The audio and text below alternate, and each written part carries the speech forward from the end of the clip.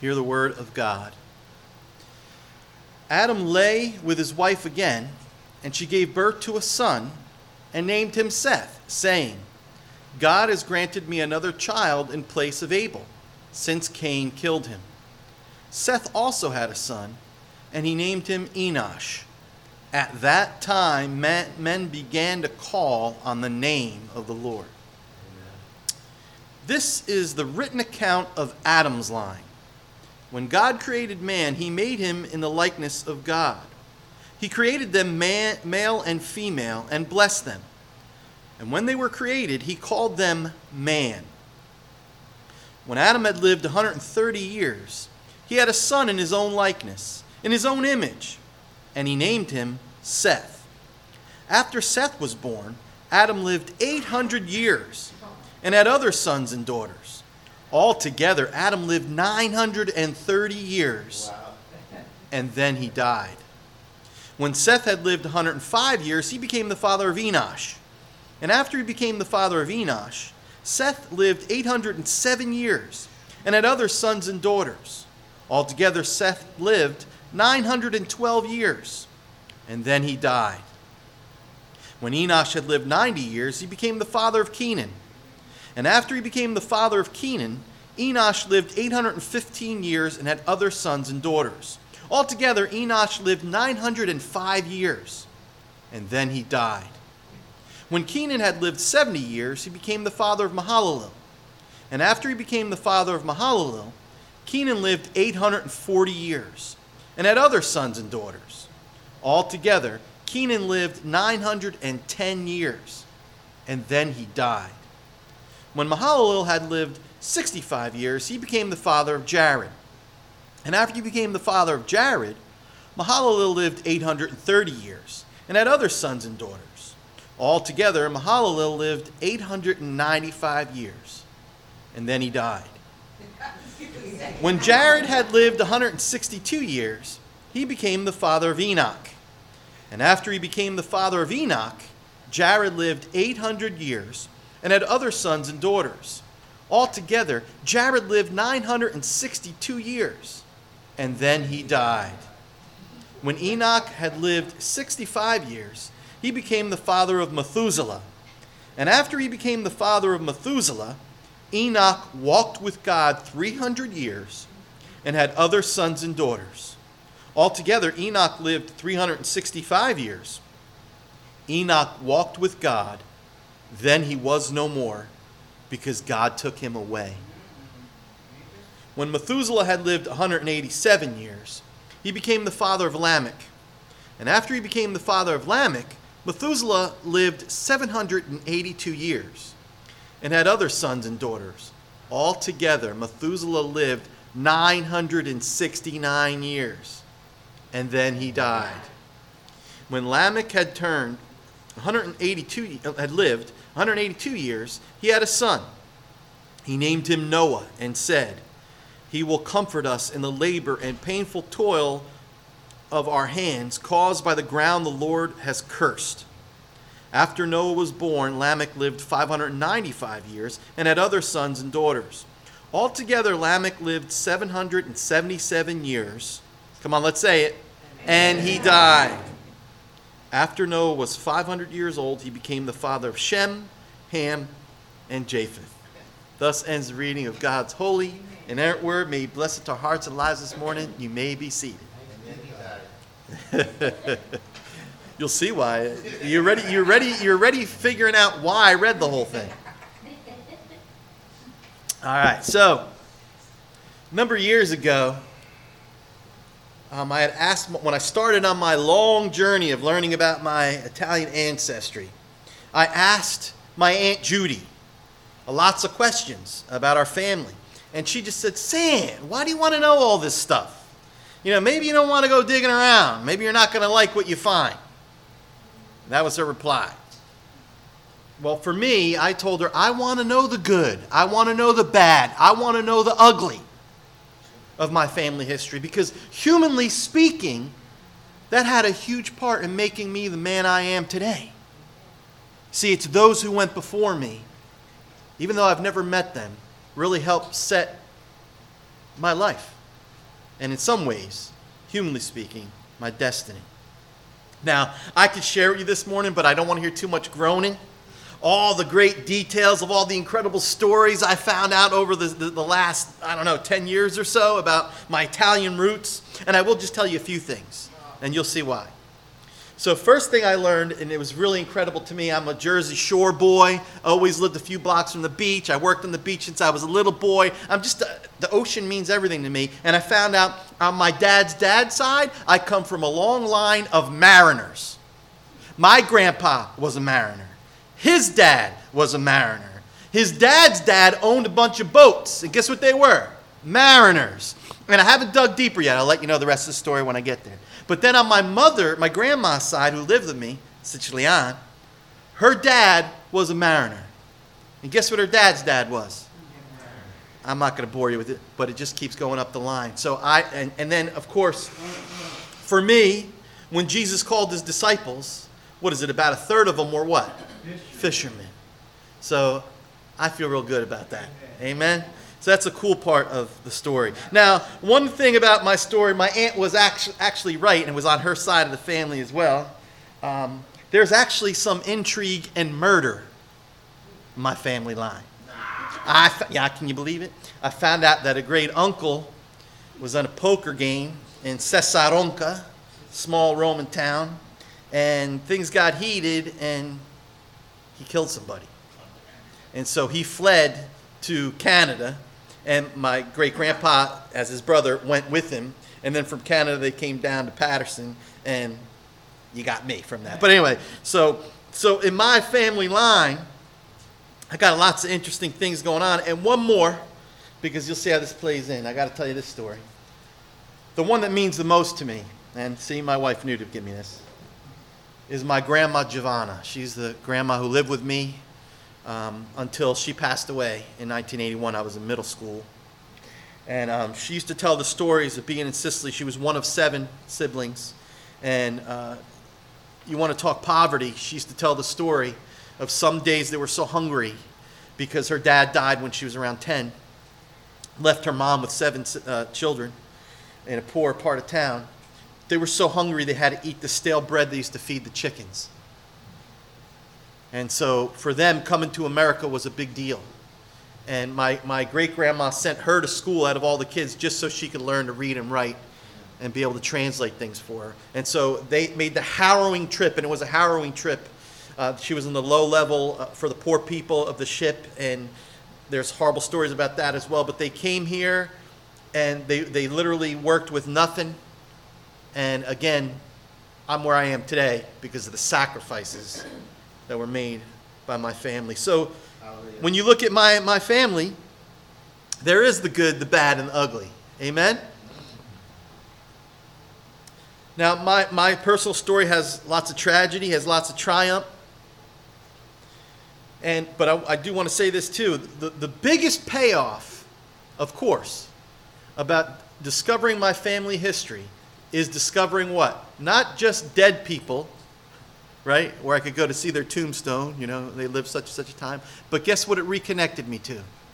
Living relatives who I didn't even know exist. Now to this day, we have such a deep, rich relationship with living people that I'm connected to. And it's been a joy to connect with my Italian family. Now, I know what you're thinking. You're thinking, Pastor Santo, this might be fascinating to you, I'm sure. But we came here to hear a word from God this morning, not to hear your family stories. Well, I'm very keenly aware of this, my brothers and sisters. But I opened my message up this way this morning in order for you to see how relevant, how exciting, and how applicable Genesis chapter 5, that's right, a genealogy, is to you this morning if you're in Christ. First of all, this genealogy that we just read is our family history. It's our story. We are vested in this story. It's like when I walked up the stairs and I went to this ancient town of Cesaronca and I opened up these books and literally blew the dust off, and I was afraid to turn the pages because they were so ancient that I was going to rip them. Well, guess what? We're going back even further than that. We're going back thousands and thousands of years to God's commune, town hall. And we're opening up the genealogy of your history, where you came from, where I came from. And we're going to see that it's not just the genealogy of the human race, but even more importantly, it's the genealogy of Jesus and all who are connected to him through faith. So the Bible doesn't just give us genealogy just to bore us, but it gives us for a very good reason. So when we look at Genesis chapter 5, 4 and 5, for instance, we do see what? The good, the bad, and the ugly, don't we? We see Cain murdering his brother out of jealousy. We see the beauty of how Seth replaces, as we're going to see in a moment, Abel, and becomes the new promised son. And begins a godly line when what? Men at that time, when after Seth is born, the promise is being kept, men at that time did what? Started calling on the Lord. That's the first revival in history, brothers and sisters. This was the Great Awakening. People started calling on the name of the Lord. We got the good, we got the bad, we got the ugly. All here for us. And then we got this great deep insight that I will never forget as long as I live by C.S. Lewis, talking to one of the characters in his Chronicles of Narnia. But listen, this is Aslan speaking. He says this: "You have come of the Lord Adam and the Lady Eve," said Aslan, "and that is both honor enough to erect the head of the poorest beggar, and shame enough to bow the shoulders of the greatest emperor on earth." Amen. Isn't that powerful? Most importantly, it does show us how capable humans are of the most heinous cruelty and wickedness, and yet it also shows us how people who simply take God at his word and trust him shine like beacons in a fallen, dark, wicked world and point people to the hope that we have in the promised one. We're going to see in Genesis 5 how our gracious, covenant-keeping God, listen to this, pursues his sinful, fallen creation in order to bless them despite their fall into sin and shame and wickedness. We're going to see that how he begins by his grace and his grace alone. Don't miss this. He begins to redeem a people for himself. As Paul would later say it, a people that are his very own, eager to do what is good. God's not going to let his creation stay ruined. God's not going to let the promise not be fulfilled. This is what we're going to see this morning. Even in the midst of sin and judgment, the hope of God's gracious promise shines through. That's it. Even in the midst of sin and judgment, the hope of God's gracious promise shines through. We're going to see three things. First of all, we're going to see the bad news. You always got it. If you don't understand the bad news, the good news just ain't that good. You with me? So the bad news is we're going to see the solemn guarantee of death. That's the first thing in the text. You were all repeating it, right, when we were reading. Secondly, we're going to see the surprising gift of life. That's a surprise. Death is expected. God promised, right? You sin, you're going to die. But we're going to see the surprising gift of life. And then last of all, we're going to see the sure hope of salvation. Even way back here in the ancients, as Hebrews talks about, the ancients who were commended. So let's take a look at this first thing, the solemn guarantee of death. Now I need to point something out that we haven't pointed out yet, Pete and I, because I need you to understand this as we look at this wonderful book of Moses called Genesis. Let's not forget Moses wrote it. The Hebrew phrase, stick with me for a minute, it can be a little scholarly, but it's important for you. The Hebrew phrase, Ela Toladoth, can basically be translated as the generations of, or the history of, or the story of. And it occurs, listen, 10 times in Genesis. In other words, it's the organizational principle literary principle of the book of Hebrews. In other words, how is it structured? It's structured by these Toledoths. And so you have, this is the Toledoth of what? The creation of the heavens and the earth. This is the Toledoth of Adam, and then you get the genealogy of Adam, right? And then you're going to have the Toledoth of Noah, the sons of Noah, Shem, Terah, Ishmael, Isaac, Esau, Jacob. You follow me? And that's what this book is all about. So our passage begins with the second of these markers. This is the generation of, or the story of, or the history of Adam. That's where we're at. And the first feature of Adam's line in chapter 5 that jumps out and literally smacks us in the face is how serious man's fall into sin really was. 8 times we read this sad, depressing refrain, and all of you were reading it with me out loud because you saw how it was refraining. And this is it. And then he died. It's interesting, in the next genealogy, when it mentions the different people born, it doesn't mention about dying. It just takes it for granted. But here, the writer needs to point something out, because he keeps saying, as you picked up, and he died, and then he died, and then he died. Well, this is what's very important to see. Remember back in the garden, real quick review, very quick. God gave our first parents one command. You remember it. It was the command not to eat of the fruit of the tree of the knowledge of good and evil. And he gave them this solid warning. The day you eat of it, what? You will die. Now, you might remember, if you've been with us through our study of Genesis, that the serpent sowed the seeds of doubt in Eve's heart and mind, and also sowed the seed of doubt about how serious God was about this whole you eat it, you'll die thing. You remember this? And then, of course, the serpent flatly contradicted it and said, you won't die. You surely won't die. And then we all know the story too well. It's almost like we won't want to keep hearing it, but Adam and Eve doubted God's word. They fell for the devil's lie. No, scratch that. What did they do? They chose the lie. They chose it. They'd rather live in a fantasy world than have God be God. They wanted to be God, right? Wasn't that the temptation? God knows you'll be like him.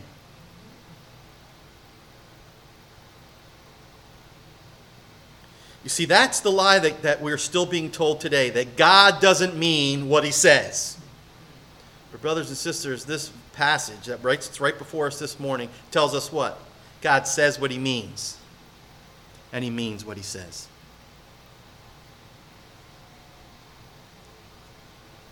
They found out the hard way, because the day they ate of it, they didn't first experience physical death, but as we saw in the weeks previous to this, we saw they definitely experienced the core of what death is: separation from God.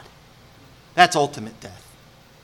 Separation one from another. They were naked, and there was no shame. Remember before this? But then what? They were naked and they were afraid.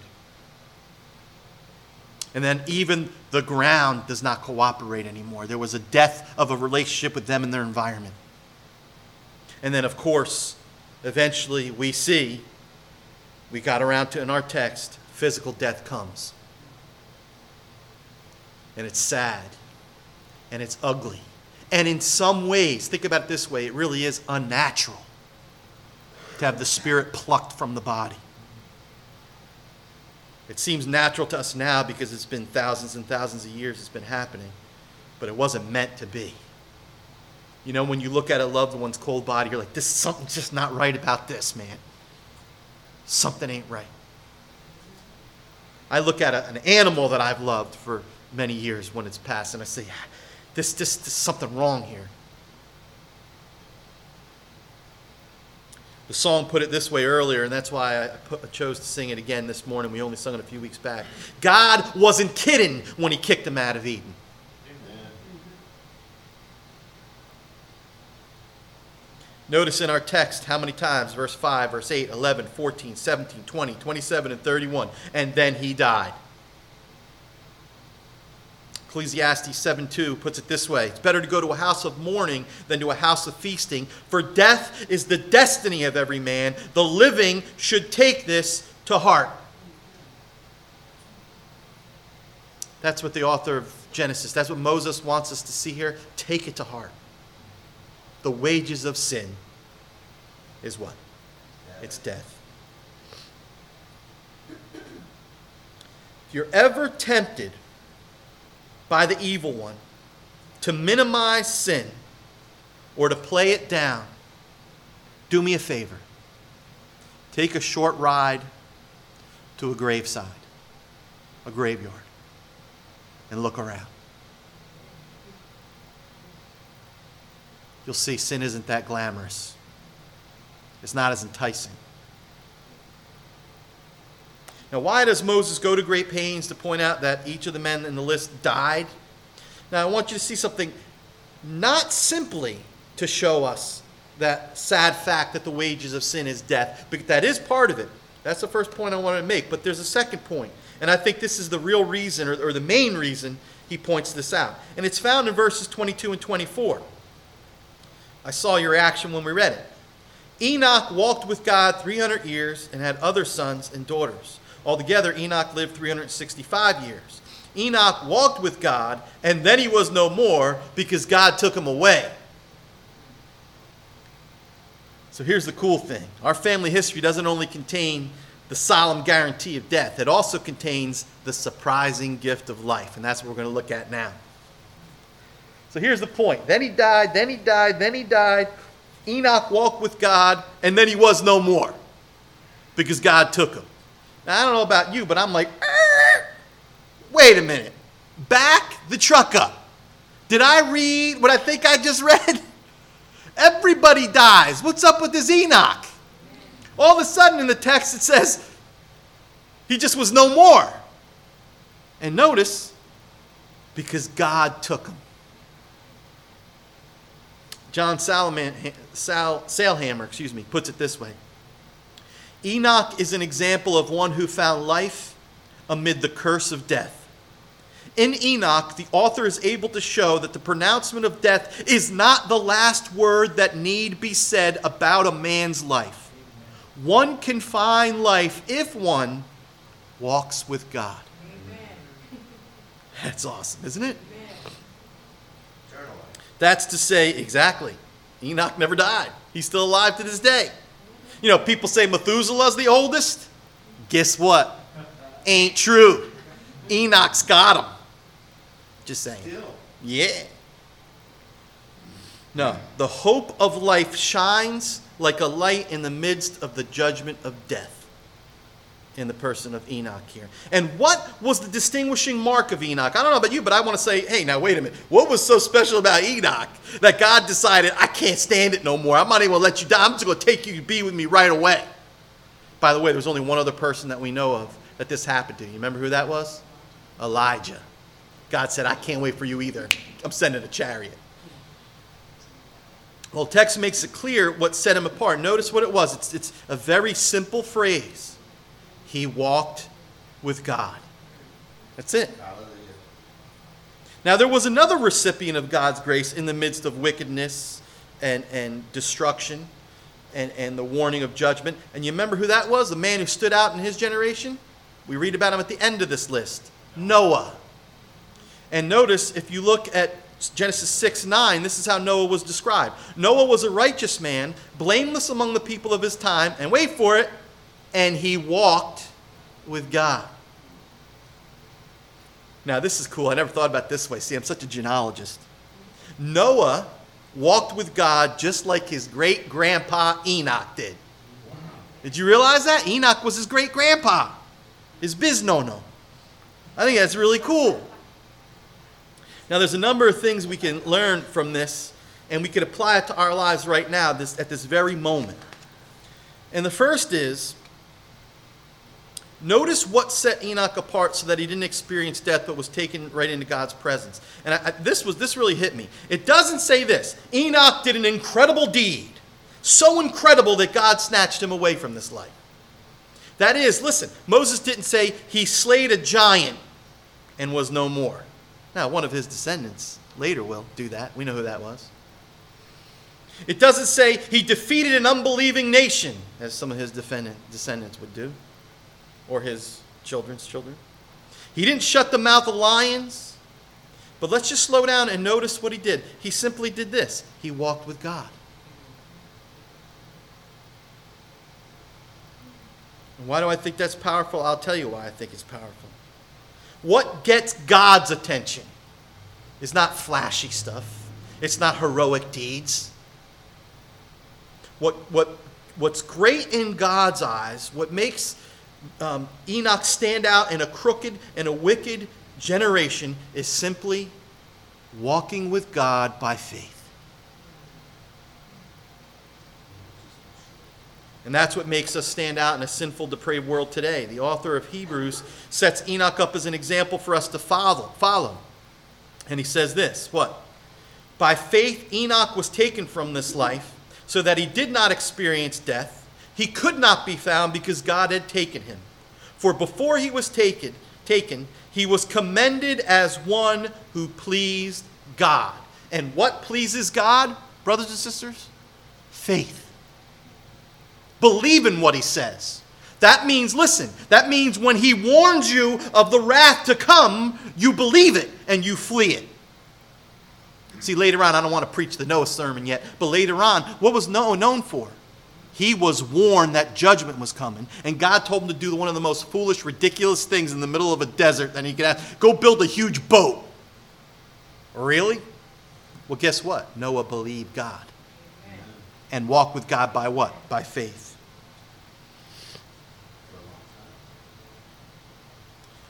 So what pleases God in our day? Walking with him by faith. That means in the big moments of life, and especially in those little moments of life. When it's popular to walk with God, then everybody's praising the Lord. Amen? But when it's out of style, and when the culture all around us is persecuting us because we uphold the word and we believe it, as crazy as it sounds in a world that's really gone mad, that calls evil good and good evil.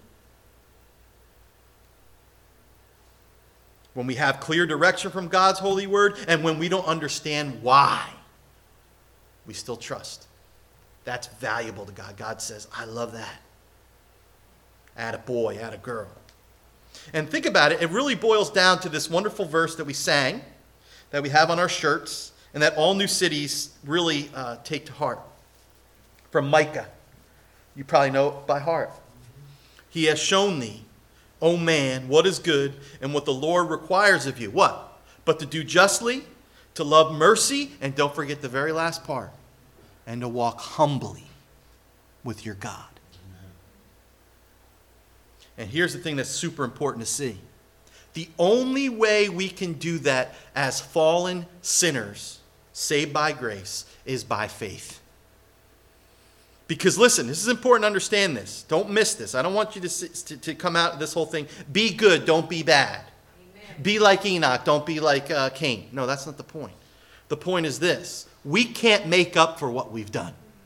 No amount of crying, no amount of works will ever make up for the sin that we committed. It will never erase the guilt that we inherited from Adam. And it won't change our fallen nature. But we can take God at his word. We can trust in his promise that he will send a son born of a woman who will do what we cannot do for ourselves. Hallelujah. And who will be a better sacrifice, whose blood will speak better word than the word of Abel. The one who will crush the serpent's head. And it will secure for us, listen to this, an eternal inheritance that will never fade away or perish. Can I get an amen? Amen. Excuse me one moment. Told you I get excited about this stuff. All right. That was the warm-up. Because here's the last point, and I saved the best for last. What did they have all of the ancients? Because that's what Hebrews calls them, the ancients. Think about it. These are the first people that ever lived. What did they have faith in particular? And we need to see this because throughout the book of Genesis, as a matter of fact, throughout the whole entire Word of God, the Bible, you will see what they had faith in. It's important to see this, is the Word of God. Revelation. God reveals himself, and we trust in that revealed Word. And I want to show you the very promise that the ancients trusted in. And that's the last point I want to show, is the sure hope of salvation. I want you to see I ain't making this stuff up. What promise did Adam, Eve, Seth, Enoch, and the early descendants of Seth who began to call upon the Lord in public, what promise did they trust in? What did they have? It was so early on. Turn with me to Genesis 3:15. I want you to see that this promise was to them. And even though they didn't understand all of what it meant, like we understand it obviously today, they understood enough that they could take it to heart and believe it and trust in God's promise. 3:15, when God is cursing the serpent, he says this, "And I will put enmity between you and the woman, and between your offspring," in other words, your children, "and hers. He will crush your head, and you will strike his heel." So in other words, what God was promising way back then, even when we thought all was lost, all was ruined, God was saying, I don't think so. Because let me tell you what's going to happen. There's going to be a son born of woman, the seed of the woman. And he's going to crush the head, your head. And there will be always enmity. That means friction between her children and whose children? The serpent's children. Listen, did you know the serpent's going to have children? A little shocked, aren't you? Well, do you know in 1 John what 1 John says about Cain? 1 John says Cain belonged to who? The evil one. Did you know that? Cain was a son of the devil. And he showed it by his actions and his non-repentant heart, didn't he? And so it's important to see right here in Genesis 4 and 5, we see the working out of the promise given in Genesis 3:15. Because what I want you to see is, turn with me, you could just look, if not, just hear it and look later. In chapter 4, verse 25, we read this: Adam lay with his wife again, and she gave birth to a son and named him Seth, saying, God has granted me another child in place of Abel, since Cain killed him. So here's the point. Eve was looking for that promise to be fulfilled about having a son, right? Whom the Lord would deliver his people through. So when Abel was killed, how do you think Eve felt? Like, what happened to the promise? So when Seth was born, she was excited out of her mind. Why? Because the Lord has given me another son to replace who? To replace Abel. So she recognized in Seth what? The promise lives. Amen. The promise lives. God keeps his word.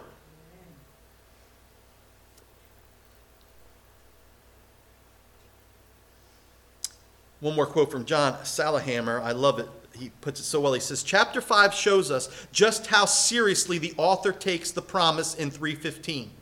The focus is on the seed, in other words, the child, and the one who will crush the head of the snake. A pattern is established in chapter 4 that will remain the thematic center of the book. The one through whom the promised seed will come is not the heir apparent, that is the oldest son, but the one whom God chooses. Abel, the younger of the two, receives God's favor. Seth, still the younger son, replaced Abel. And what does that show?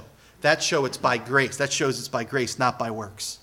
Because technically, we'll see throughout the whole Pentateuch, it's usually the older that gets the blessing. It's the older that inherits, right? But instead, remember what God does with Jacob, but he does it even way back here to show, It's not by birthright. It's not by works.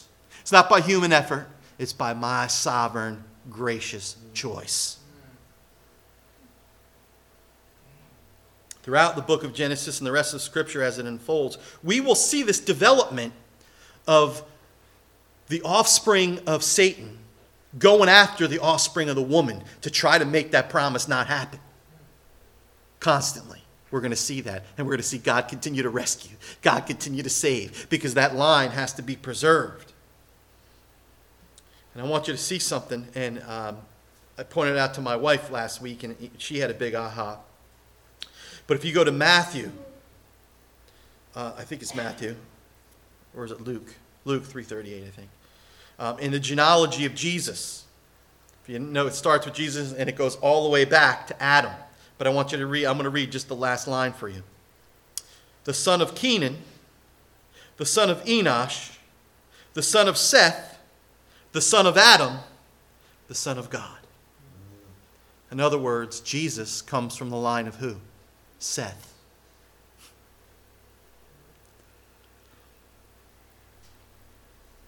Even back then, in the prospect of death all around you, where sin abounded, grace superabounded.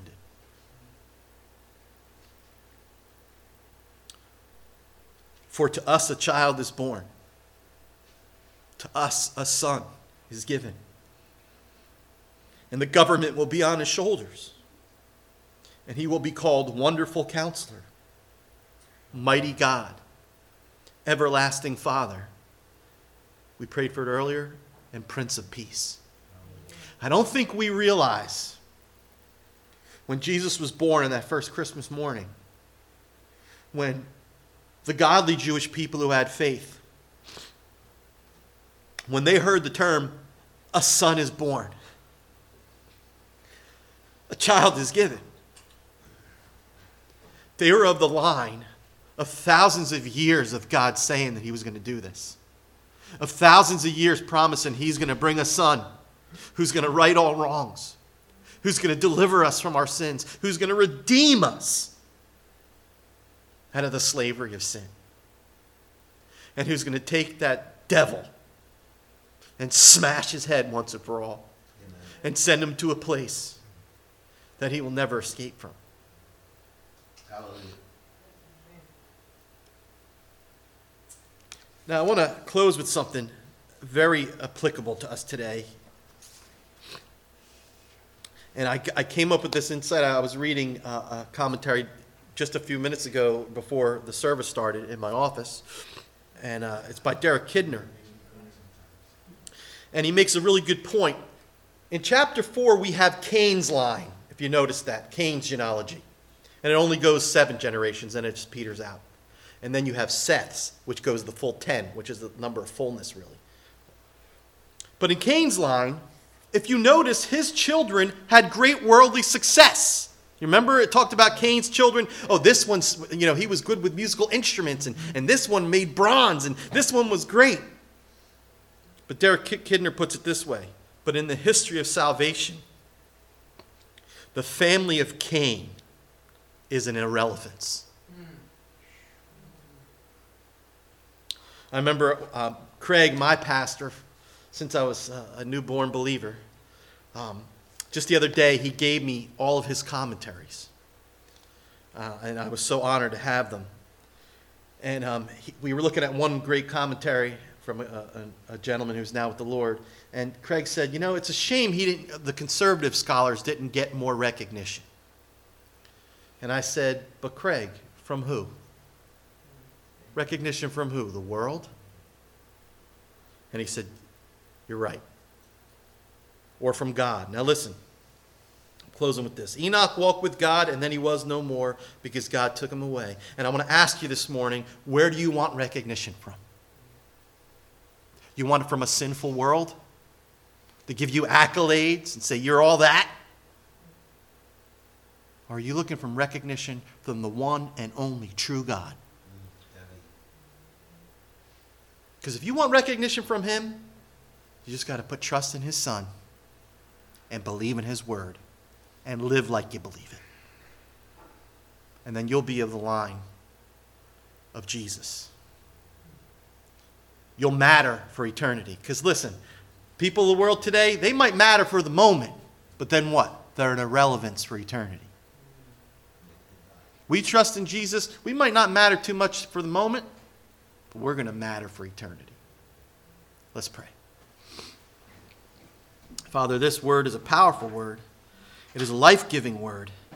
It is a word that stokes our hope so that putting sin to death, living unto righteousness, repaying, when people pay us evil, we repay it with good. We walk with you humbly. We know, Lord, that you are a rewarder of those who diligently seek you. and who listen to you even when the world around us, tries to say evil's good and good is evil. Lord, we trust Jesus, the only one who could forgive us, who could take away our sins. And we ask this day, Lord, that more and more we could simply walk humbly with him. And as we do that, do justly and love mercy before our fellow men. It's in Jesus' name and for his glory we pray, with hope in his grace alone. Amen.